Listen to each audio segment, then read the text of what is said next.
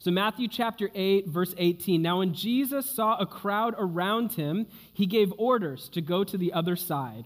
And a scribe came up to him and said to him, "Teacher, I will follow you wherever you go." And Jesus said to him, "Foxes have holes and birds of the air have nests, but the Son of Man has nowhere to lay his head." Another of the disciples said to him, "Lord, let me first go and bury my father." And Jesus said to him, "Follow me, leave the dead to bury their own dead." Would you pray with me?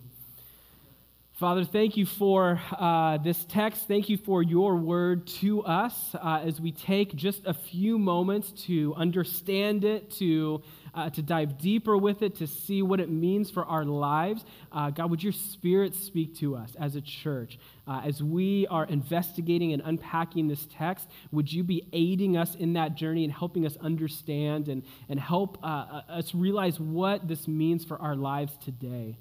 Father, by the power of your Spirit, would you help me teach and preach in a way that is faithful? And God, would this ultimately change and transform us as a church as we continue week by week looking at the person and life of Jesus? Would we every week be impacted and changed by him? We pray this in Jesus' name, amen.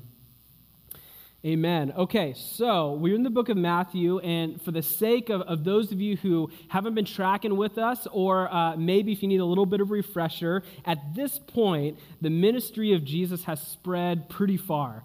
It spread across Israel, Palestine, into Syria, and what is modern-day Lebanon. And so Jesus' fame is spreading throughout the area. People are flocking to him.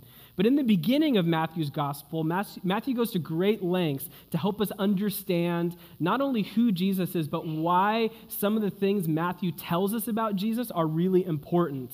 He goes to great lengths to connect Jesus to the Old Testament, because Matthew's primary audience is Jewish people. Right? So it's in first century Palestine that Matthew is writing, and he's writing to a largely Jewish audience. And so a lot of his book is an apologetic for the person of Jesus to be the person who said he was. Right? To actually be the foretold Messiah king that they've all been expecting. Matthew writes a case for who he is and why we should listen to him. It's a book that's being written for the explicit purpose of showing that Jesus is the promised Messiah.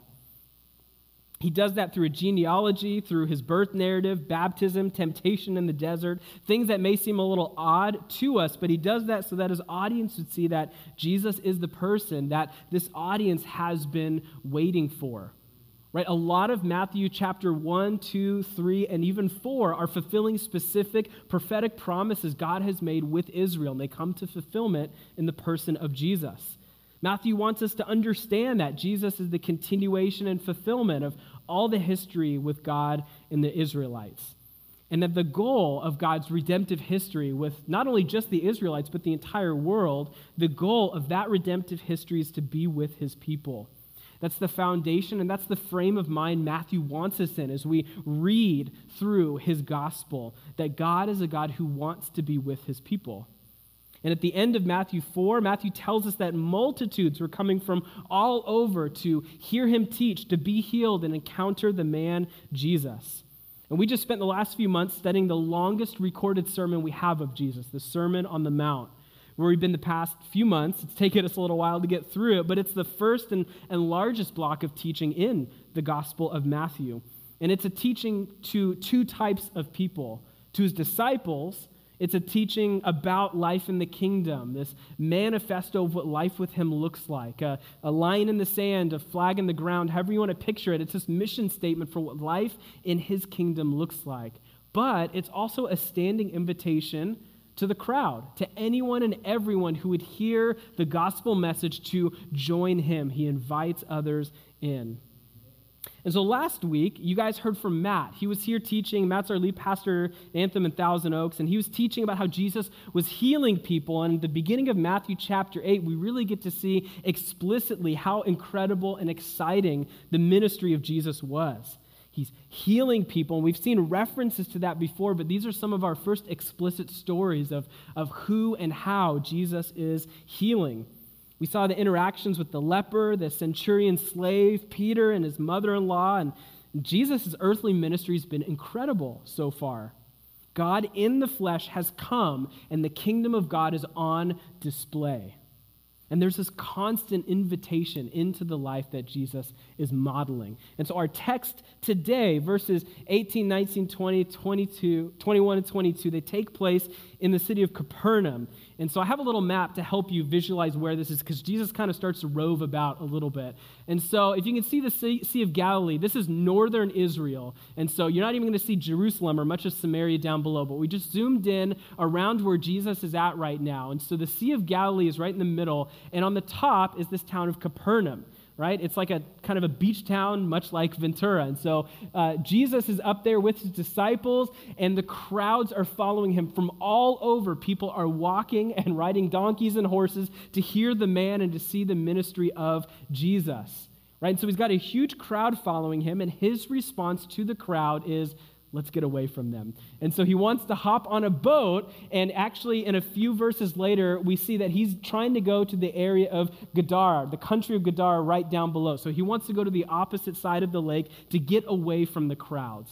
And we're going to see this frequently throughout the book of Matthew. When there's a huge swell of crowd or a huge swell of ministry or teaching takes place, Jesus isolates and takes his disciples to either go get rest or to draw away from the crowd. He is not allured by the crowds. The crowds have followed him, so he tells his disciples, let's get in a boat and get away. So he travels, but right before he travels on the boat, we have this little interaction with two people that come to approach him out of the crowds. And I have to imagine if you and I were living in this time, or maybe I'll just speak for myself, if I were living in this time and seeing some of the things that Jesus did, or hearing some of the teachings he's giving, or even just hearing sort of the ripple effects of this man Jesus walking all around the Sea of Galilee, northern Israel, doing these wild things, I would be incredibly interested. Right? This was causing an incredible ripple in the culture. And honestly, I would probably be trying to follow Jesus wherever he went to. Right? Maybe I needed to be healed, or maybe I needed to learn more about what the kingdom of God was like, or whatever. Maybe I was just like so fascinated by what he was doing with other people that I wanted to follow him as well. And what we have a little glimpse of here, right before Jesus gets on the boat, is we see that in this time, in the time period of Matthew chapter 8, that following Jesus is a compelling life. It's one that is drawing the attentions of the crowds, of potential disciples, and even the scribes and the Pharisees. Something about the way Jesus is living, teaching, healing, casting out demons is incredibly compelling to people. Jesus was a big deal. He's unlike anyone who has ever come before. So there's not only the crowds, but there are a couple of other groups that are with Jesus. And so in the Sermon on the Mount, we looked at those two groups. So help me out. What were the two groups that Jesus is talking to in the Sermon on the Mount? One of them is the disciples, correct. By the way, these are not like the 12 disciples that we know of later. He calls those later. These are just those who were saying they want to follow after Jesus. Okay, so specific groups following Jesus, disciples, and who else? Yeah, the crowds, absolutely. So that's what we get in the Sermon on the Mount. We have the crowds and we have the disciples. And so these are the two primary groups Jesus is interacting with. And out of the crowds, we see a third group emerge, which are the scribes.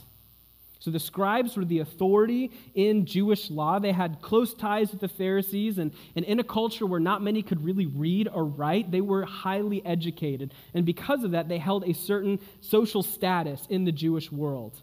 Right? They were scholarly, the academic class of Jewish culture and society. But maybe most important of all, what's important to remember about the scribes is they were extremely invested and fiercely loyal to the system of religious traditions that had developed. So not only the what we call the law and the prophets, or what we know as the Old Testament, but also the oral and written laws that have been added in the 400 years since the close of the Old Testament. So if you remember a few weeks ago, we kind of did this brief history of where we're at in the book of Matthew, and the narrative of God's people stops in the book of Nehemiah. But from the book of Nehemiah to the book of Matthew, there's roughly 400 years that's taking place. And in that 400 years, the Jewish people are developing not only oral laws, but written laws. And so these scribes are the ones who are not only studying the law and the prophets, but all these additional laws and writings that have become part of Jewish culture. So out of the crowds, a scribe approaches Jesus. And they're honestly, for most of the book of Matthew, they're typically included as those who oppose Jesus, those who are against him in some way. But in this moment, we have a scribe with the full knowledge of all these prophecies in the law and the prophets, with the full knowledge of who this person is that is required to save God's people. And he says, I want to follow you. He says, teacher or rabbi, I will follow you wherever you go. And last week, when Matt was here, he kind of opened up. I listened to the podcast, but then I also chatted with him a little bit about his time here. And he was telling me how he opened up just kind of the message last week, asking a few of you guys, I think it was Jeremy and George and a few other people, like, what was it that drew you to Jesus initially?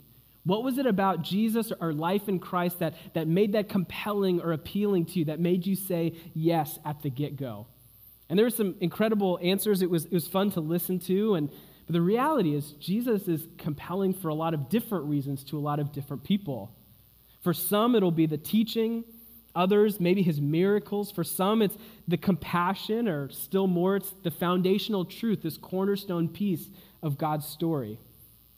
But we see for whatever reason, people wanted to follow Jesus. It was a desirable and compelling life. And so someone who is steeped in Jewish tradition and the religious systems comes out of the crowd and says, I want to follow you. What Jesus shows us in these 5 verses, that a life following Jesus is not only a compelling one, but it's one that demands a high cost. It's one that requires immediacy, and it's one that requires supremacy over everything else, that often honestly challenges our modern sensibilities. And so right now, it feels like it's been like rainbows and roses up until this point, and this is where Jesus lays the hammer and say, this is what it's really like to follow me. There's a high cost, and there's an immediacy required following me. So let's look at both of those. The first one, that there's a high cost to following Jesus. Look at verse 19. The scribe came up to him, said, teacher, I will follow you wherever you go. It seems pretty enthusiastic about following after Jesus. In verse 20, Jesus said to him, foxes have holes, birds of the air have nests, but the Son of Man has nowhere to lay his head. The scribe calls out to Jesus and says, teacher, I want to follow you. I want to do life with you. I want to be your disciple. This is a man who has seen and heard all that Jesus has done. He is steeped in all these prophecies that God has given to his people about the coming Messiah. And his conclusion is that Jesus is the only way. Now, just at a surface level, that's a pretty good conclusion to come to, right? Like, on the surface, this is a guy who, knows the law and the prophets inside and out, knows who to be looking for. This is the guy who should not be surprised that Jesus is the Messiah. He sees that. He sees everything he's doing, the teaching, the preaching, healing, casting out demons, and said, I want to follow you. This would be like a huge get for Jesus, right? This is like an A-plus disciple. He's a scribe, one of the few guys who knows how to read and write and really understands the Jewish history that had led up to this point. And Jesus gives kind of a weird response. He doesn't really just say, come on, let's do this. Sure, man, I'll take you. Let's go. He takes a moment to clarify the cost of following Jesus. He says, foxes have holes, birds of the air have nests, the Son of Man has nowhere to lay his head. And on the surface, that may seem like a non-answer, but what that really is a fairly stark response that Jesus gives to someone who seems to be pretty enthusiastic about following Jesus. Starker still if we're steeped in what it means to follow a rabbi in first century Palestine. Jesus' form of discipleship is very different than what a scribe might expect or even have experienced previously in his training. Rabbis enjoyed a pretty high social status in Judaism. But Jesus has no school, no synagogue, or prestigious place of honor in the religious establishment. He stays in the homes of friends and relatives and disciples. He doesn't have a fancy house. So the expression, no place to lay his head, is not necessarily referring to homelessness. Rather, what he's trying to tell this guy is that his ministry will not result in an institutional affirmation, right? The perks and benefits of being a high-class rabbi in the first century. And, he says, will also be the lot of those that follow me. Don't expect a glamorous religious life. Like rabbis were the top of the totem pole socially in this area. He says, don't expect that. That's not what I'm coming to bring. That's not what I'm all about. What Jesus is saying is that following him comes at the cost of a normal life that people would have come to expect being a part of the world. We can kind of infer that based on the two examples he gives. He says, foxes have holes, birds of the air have nests. Now, this is not like a glamorous life. This is like for the foxes and birds, like normal elements of everyday life. Right? This is to be expected of the average life of a fox or a bird. But the reality is, the Son of Man doesn't provide that guarantee of normalcy. Did you catch that? So the scribe, who's steeped in Jewish training and might expect the glamour of following a rabbi, does not get that. In fact, he's not even promised normalcy in life. He's guaranteed a very different kind of life. Jesus doesn't come to bring normal, to meet our expectations or make us comfortable. In fact, to follow Jesus is to commit yourself to a life of readiness for the gospel, often at the expense of a lot of other things, especially cultural norms. Paul, in Ephesians chapter 6, uses armor to give a picture of what it looks like to be with Jesus, to be a disciple of him, life in Christ. And he has a particularly interesting image that comes in line with what Jesus is saying here. In Ephesians chapter 6, Paul says, taking up the whole armor of God, and he kind of describes some of them so that we may withstand in the evil day, having done all to stand firm. It says, therefore, having fastened on the belt of truth and put on the breastplate of righteousness, and as shoes for your feet, having put on the readiness given by the gospel of peace. So your life is no longer about arriving at a comfortable, livable existence. Following Jesus comes at the cost of that because our lives are built on the foundation, literally the shoes, the thing we walk on, a readiness for the gospel, a readiness for gospel opportunities, a readiness to pursue Jesus in life at the expense of something else. If we look around us, we see lots in our community have plenty, right? It's not easy, or it's not hard to see. I mean, we live in Southern California in 2016. We all generally live lives of plenty. Even those of us who might live the close to bare minimum shoestring budget is plenty compared to most of the world. And in our kind of in our cultural context as Christians, the only one we really see kind of giving it all up are maybe missionaries who go to a different part of the world or whatever. But for the most part, we're like able to have our cake and eat it too, right? Like in Southern California, for the most part, we're able to like have a pretty good life and then try to follow Jesus at the same time. Jesus' message to you and I is if that is our expectation, then we've missed it. We've missed something. So hear me, there's a differentiation here. Not that living in plenty or being blessed or kind of living the good life here in Ventura is not a bad thing, but when that becomes the expectation and the point, we've missed something about the gospel. Our expectation needs to be that everything is on the table when we're following Jesus. It means we'd be willing to give up all the comforts and treasures of this earth in obedience and pursuit to Christ. It's all on the table. It's not bad that we have a house and that my family, we have 2 cars. It's not a bad thing in and of itself. But if that is our expectation from Jesus for life, we have missed something about the gospel. The second aspect of responding to Jesus is not only that there's a high cost, but there's this expectation of immediacy and supremacy over everything else. Look at verse 21. Another of the disciples said to him, Lord, let me first go and bury my father. So another guy saying, I'm in. I want all in. I'm going to follow you wherever you go. You're going on a boat? I'm going to follow you on a boat. Let's do this thing. So he's talking to Jesus, says, I want in. Another one of the disciples says, let me first go and bury my father. And Jesus said to him, follow me and leave the dead to bury their own dead. Another odd response maybe here, like another potential non-answer. But what Jesus is digging at is the root of this man's ask. There's an expected immediacy for and supremacy of following Jesus.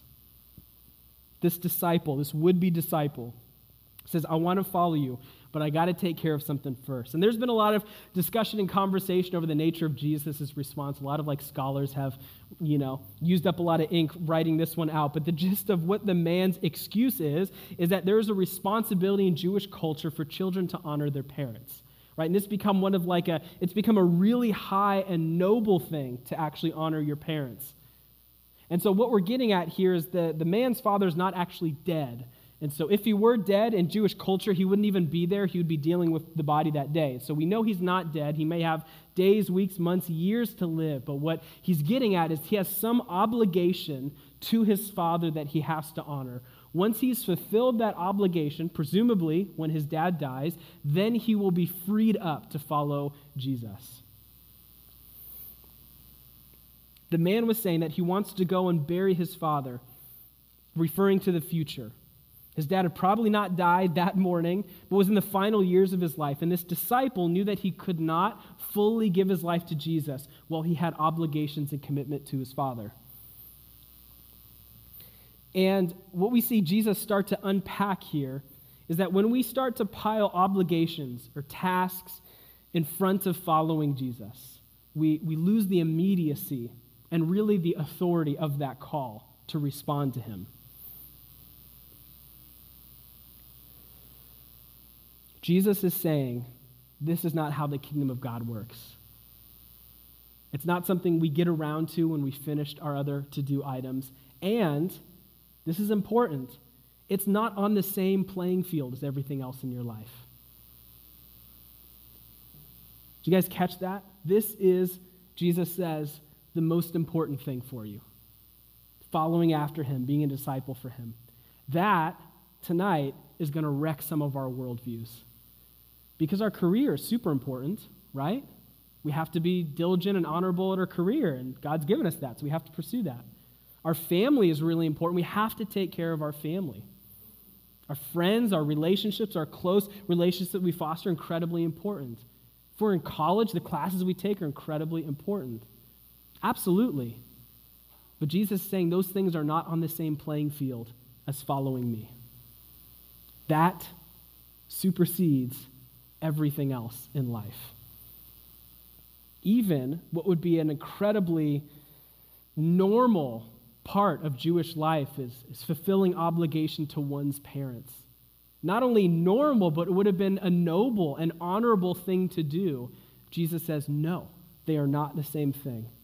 The call to follow me is supreme over everything else. Those other components of life do not even compare to the importance and the immediacy of the call to follow Christ. Jesus is saying that upon hearing the truth of the gospel, the only acceptable response is an immediate response. There's nothing more important than what is right in front of you, the message of the gospel.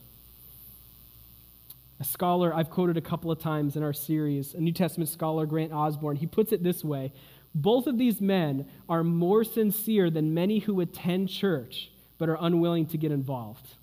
Yet, Jesus still sends them away with a curt, startling demand for a deeper surrender to him. To many think that they can get into heaven on the basis of a basic faith while clinging to the world. Yet, James says clearly that faith without works is dead in James chapter 2. Unless we show by the way we live our lives that Christ is first, we are not disciples. We are saved by grace apart from works, Ephesians 2 tells us, but our good works, or our response, are a necessary proof that we have found faith. Now, we may not come right out and say it, but how many times have we thought or expressed with our lives, Jesus, I want to follow you, but I really have to spend some time building this business I just started. Or Jesus, I really want to follow you, but I have a couple more classes I have to finish up. Or I'm almost done with my undergrad, and then I'm going to grad school, and then I'll be totally freed up to follow you. Or just, Jesus, I just want to do my thing for a little while, and then once I get married and have kids settled down, then I'll be able to follow you with my life. Or I need a little bit more time to maybe travel a little bit or to kind of have some freedom, and then you got me. I'll follow you. I'll do whatever you want. Or we can even zoom out a little bit. God, I want to be on mission for you in this world, but that takes it takes too much time. I don't have time for that in my schedule. Or God, I want to be generous, but I'm just really trying to save. I don't make that much money, and I can't be generous yet, but I will be soon. Or I want to live in community, but right now it's just easier to hang out with people that are like me. Now, we would never really come out and say those things, right? Because that would be like, we'd catch ourselves in that moment and be like, oh, that's a dumb thing. Let's try something else. But honestly, if we look at our lives, how many times have we thought that? Or, better yet, how many times have our lives actually reflected that?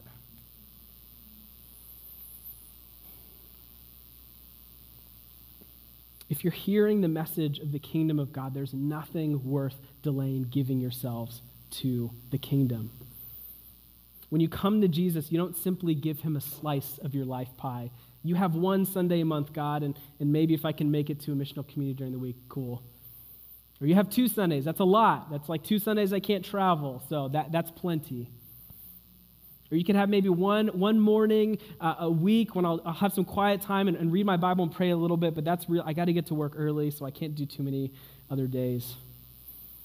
We don't simply give him a slice of our life pie.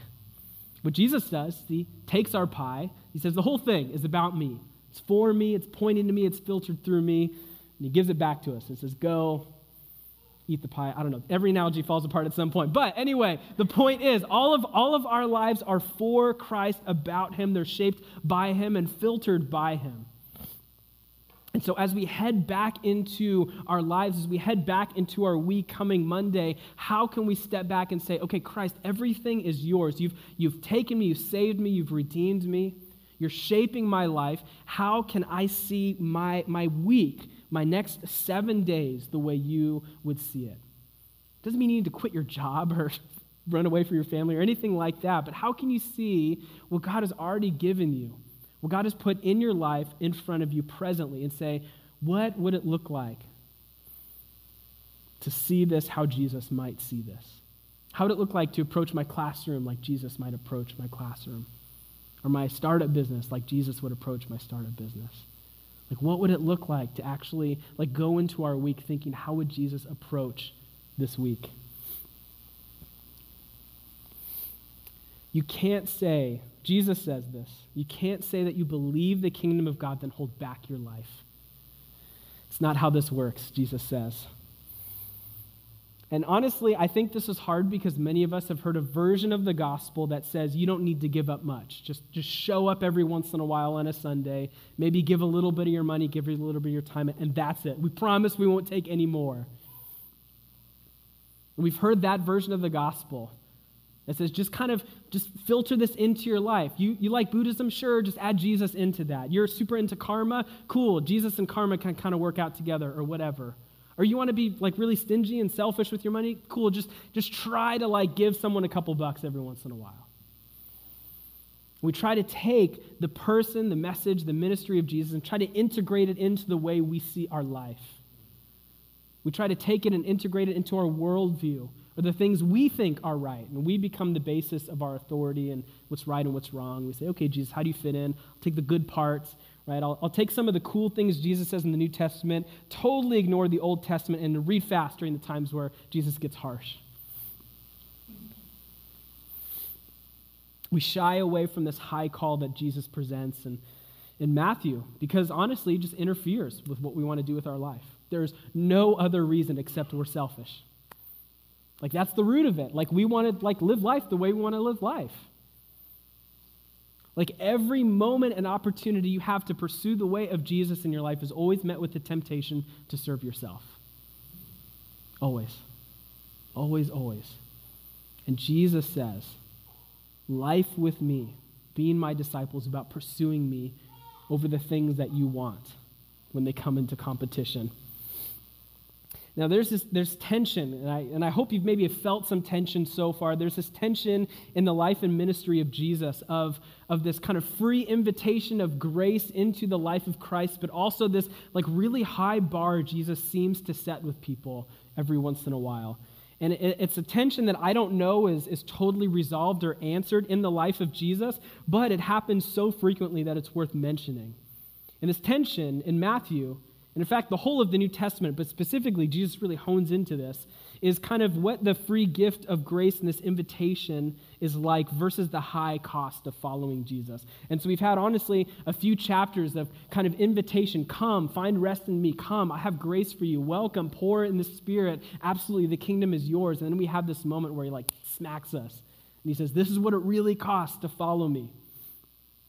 So for the religious elite, and I would probably place a lot of us in that category, like well-versed in the Bible, has some time in history with Jesus. We'd probably be in this category more often than not. For the religious elite of his time, Jesus tended to raise the bar really high. So I have a couple of examples for you. So throughout some of the Gospels in which Jesus raised the bar really high was the rich young ruler in Luke chapter 18. And he says, after this rich young ruler says, I've obeyed all the commandments, I want to follow after you, what must I do to be saved? Jesus says, one thing you still lack, sell everything that you have, give it to the poor, and come follow me.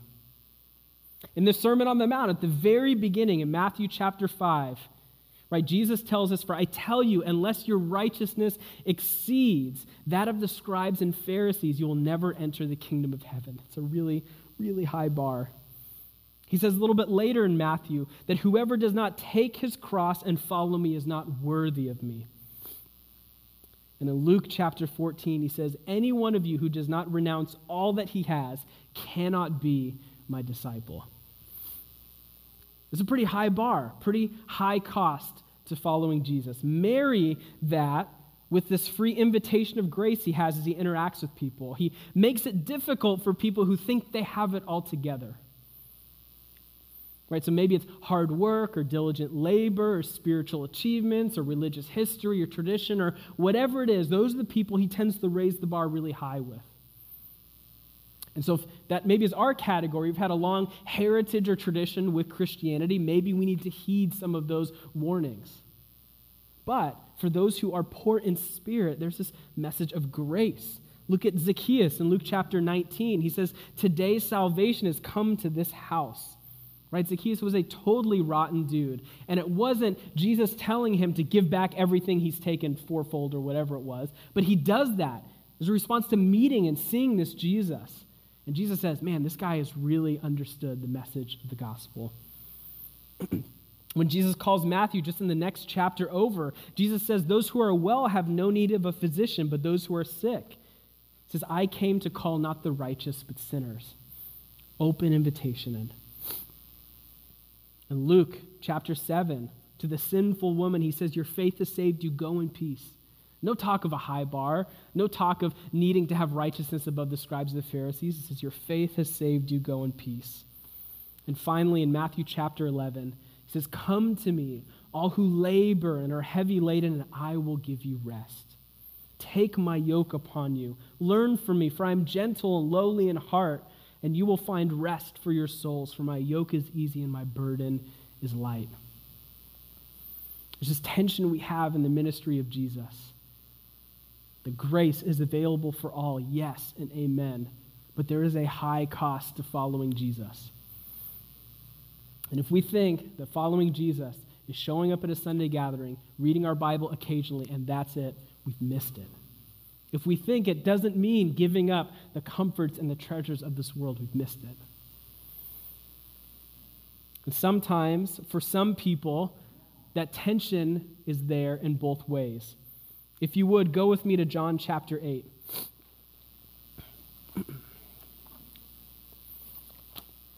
John chapter 8. So between this tension of a high bar and the free grace for all, they're kind of both found together with the woman caught in adultery.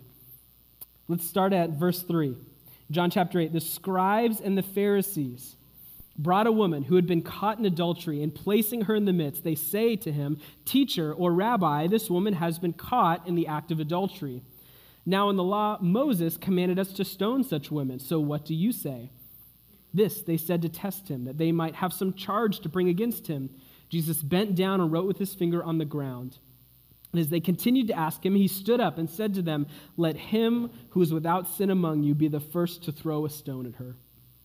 And once more he bent down and wrote on the ground. By the way, we have no idea what he wrote on the ground, just to quell your curiosity. Verse 9, but when they heard it, they went away one by one, beginning with the older ones, and Jesus was left alone with the woman standing before him. Jesus stood up and said to her, "Woman, where are they? Has no one condemned you?" She said, "No one, Lord." And Jesus said, "Neither do I condemn you. Go, and from now on, sin no more." Beautiful picture of the grace, the free gift of grace. Neither do I condemn you. Married with a really high bar. Go and sin no more. That's a pretty high bar to live by if we're taking Jesus at his word. And there's this tension we find ourselves in as we pursue life with Christ. That yes, grace is free and available for all, absolutely. Forgiveness is available for all, absolutely. But if we are proclaiming yes to Jesus with our mouths, Jesus and James and Paul all say, now let's work on getting your life to match that. The call to follow Jesus is an inviting one and a costly one. The life of following Jesus is a compelling one that demands a high cost and immediacy that challenges the things we want in this world. To follow Jesus means that you are abandoning your attachment to the things of this world. Not that you necessarily have to abandon them all, but you're abandoning your attachment and your bond to them. You're choosing to forgo the comforts and expectation of a person who is not living for the kingdom of God. It's a life of generosity and service and humility, readiness and listening to the Spirit. There's no command that says everyone has to sell everything they have immediately. But some have had that call in their life and they've obeyed. There's no command that everyone who says yes to Jesus needs to immediately pack up and move to a dark corner of the world and preach the gospel. Although some have been called and have obeyed. The idea of what Jesus tells these potential followers of him in Matthew chapter 8 is that holding on to the things of this world and attempting to follow Jesus does not work. Doesn't work because the world wins. If we say yes to Jesus with our mouth and cling to the things of this world, that bond is so tight that the world more often than not wins. When you say yes to Jesus, when you accept the call that comes at a high cost for our life, there are a lot of people who said yes to Jesus, but have not said yes to the life he calls us to. And that person, as we see, is not really on Jesus' radar. Look at how he speaks to the church in Laodicea in Revelation chapter 3. He writes there, he speaks to them, "I know your works. You are neither cold nor hot. Would that you were either cold or hot. So because you are lukewarm and neither hot nor cold, I will spit you out of my mouth." Jesus would prefer a yes or a no over hypocrisy. Jesus wants people who will authentically follow him, not people who will give him lip service. We have to come to grips with the reality of living in the kingdom. And the people, honestly, I was kind of thinking through this passage, and the people that will find tension in this passage are not the unbeliever necessarily, or the fervent disciple of Christ, attempting and trying and striving to give their lives to him. But it's the people who have said yes to Jesus with their mouths, but not their lives. This is the group of people that will have a hard time with this text because it's going to interrupt and interfere with how we want to live our life. It means we can't have our cake and eat it too. We can't say, I want the benefits of the kingdom. I don't want to end up in hell, so I'll say yes to Jesus. But I'm not going to change my life in any way to prepare for life with Christ or to reflect the way I was truly made to live. I'm going to keep living the way I want to live, but just in case, I'm going to say yes to Jesus so I end up in heaven. And I was talking with Matt about this week, and we're both kind of pastorally sharing together that some of the most miserable people we've ever met are the people who say yes to Jesus, but are not saying yes to the life he's calling them to. Miserable. Like such a disconnect in their life. And if I'm honest, those are the hardest moments in my life. When I'm saying yes to Jesus, but my life is not matching up to that. Those are the hardest disconnects, because I have this internal, it doesn't compute, this internal, thing in me that says, I've said one thing and I'm doing another, and these are the most miserable times for me as well. When I want all the perks of the kingdom, but I don't want to live a life that prepares me for the kingdom.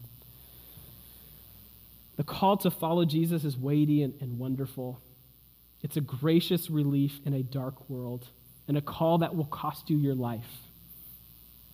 Look what Paul says in Galatians 2:20.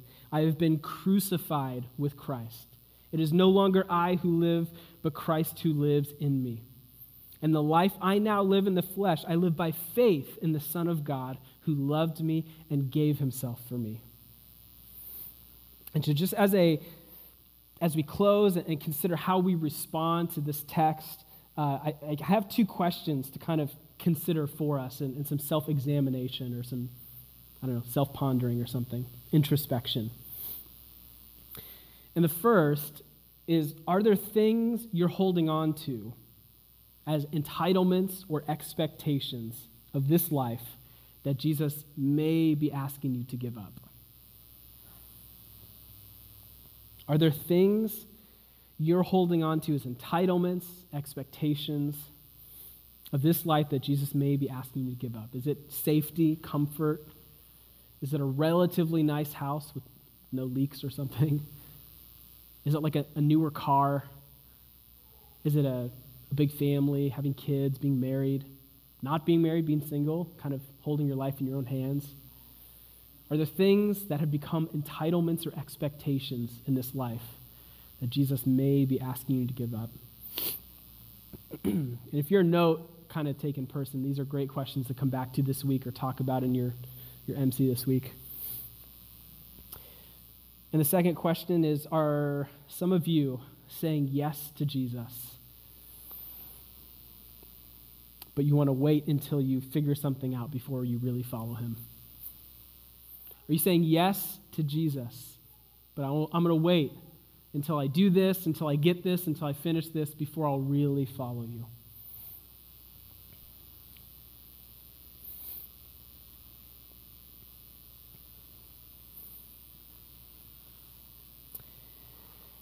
And the call from this text at its most basic level for us as a church is to choose Christ over the fleeting pleasures of the world. That's it. Choose Christ over the fleeting pleasures of this world. Would you stand? I'm going to pray for you. Father, would we allow your Spirit and your word to convict us and to lead us back to our God, where we have strayed or where we have gotten off track or where things have taken priority over you, where we have delayed following you, where we have been wrapped up in our entitlements or expectations of this life. Would you, through your word and your Spirit, convict us and bring us back to you? Would you remind us that your mercies are new every morning? You wash us clean. There's now no condemnation for those who are in Christ. God, you have purchased us, you've redeemed us, you've brought us into your family. And for that we are grateful and thankful, and we worship and praise you. But there's a high cost to following you. And so would you help each and every one of us as we take a few minutes to respond? Would you help us discern what that is for our life? Help us see our lives rightly. Help us see you rightly, and help us change. Help us choose you over the fleeting pleasures of this world. Amen.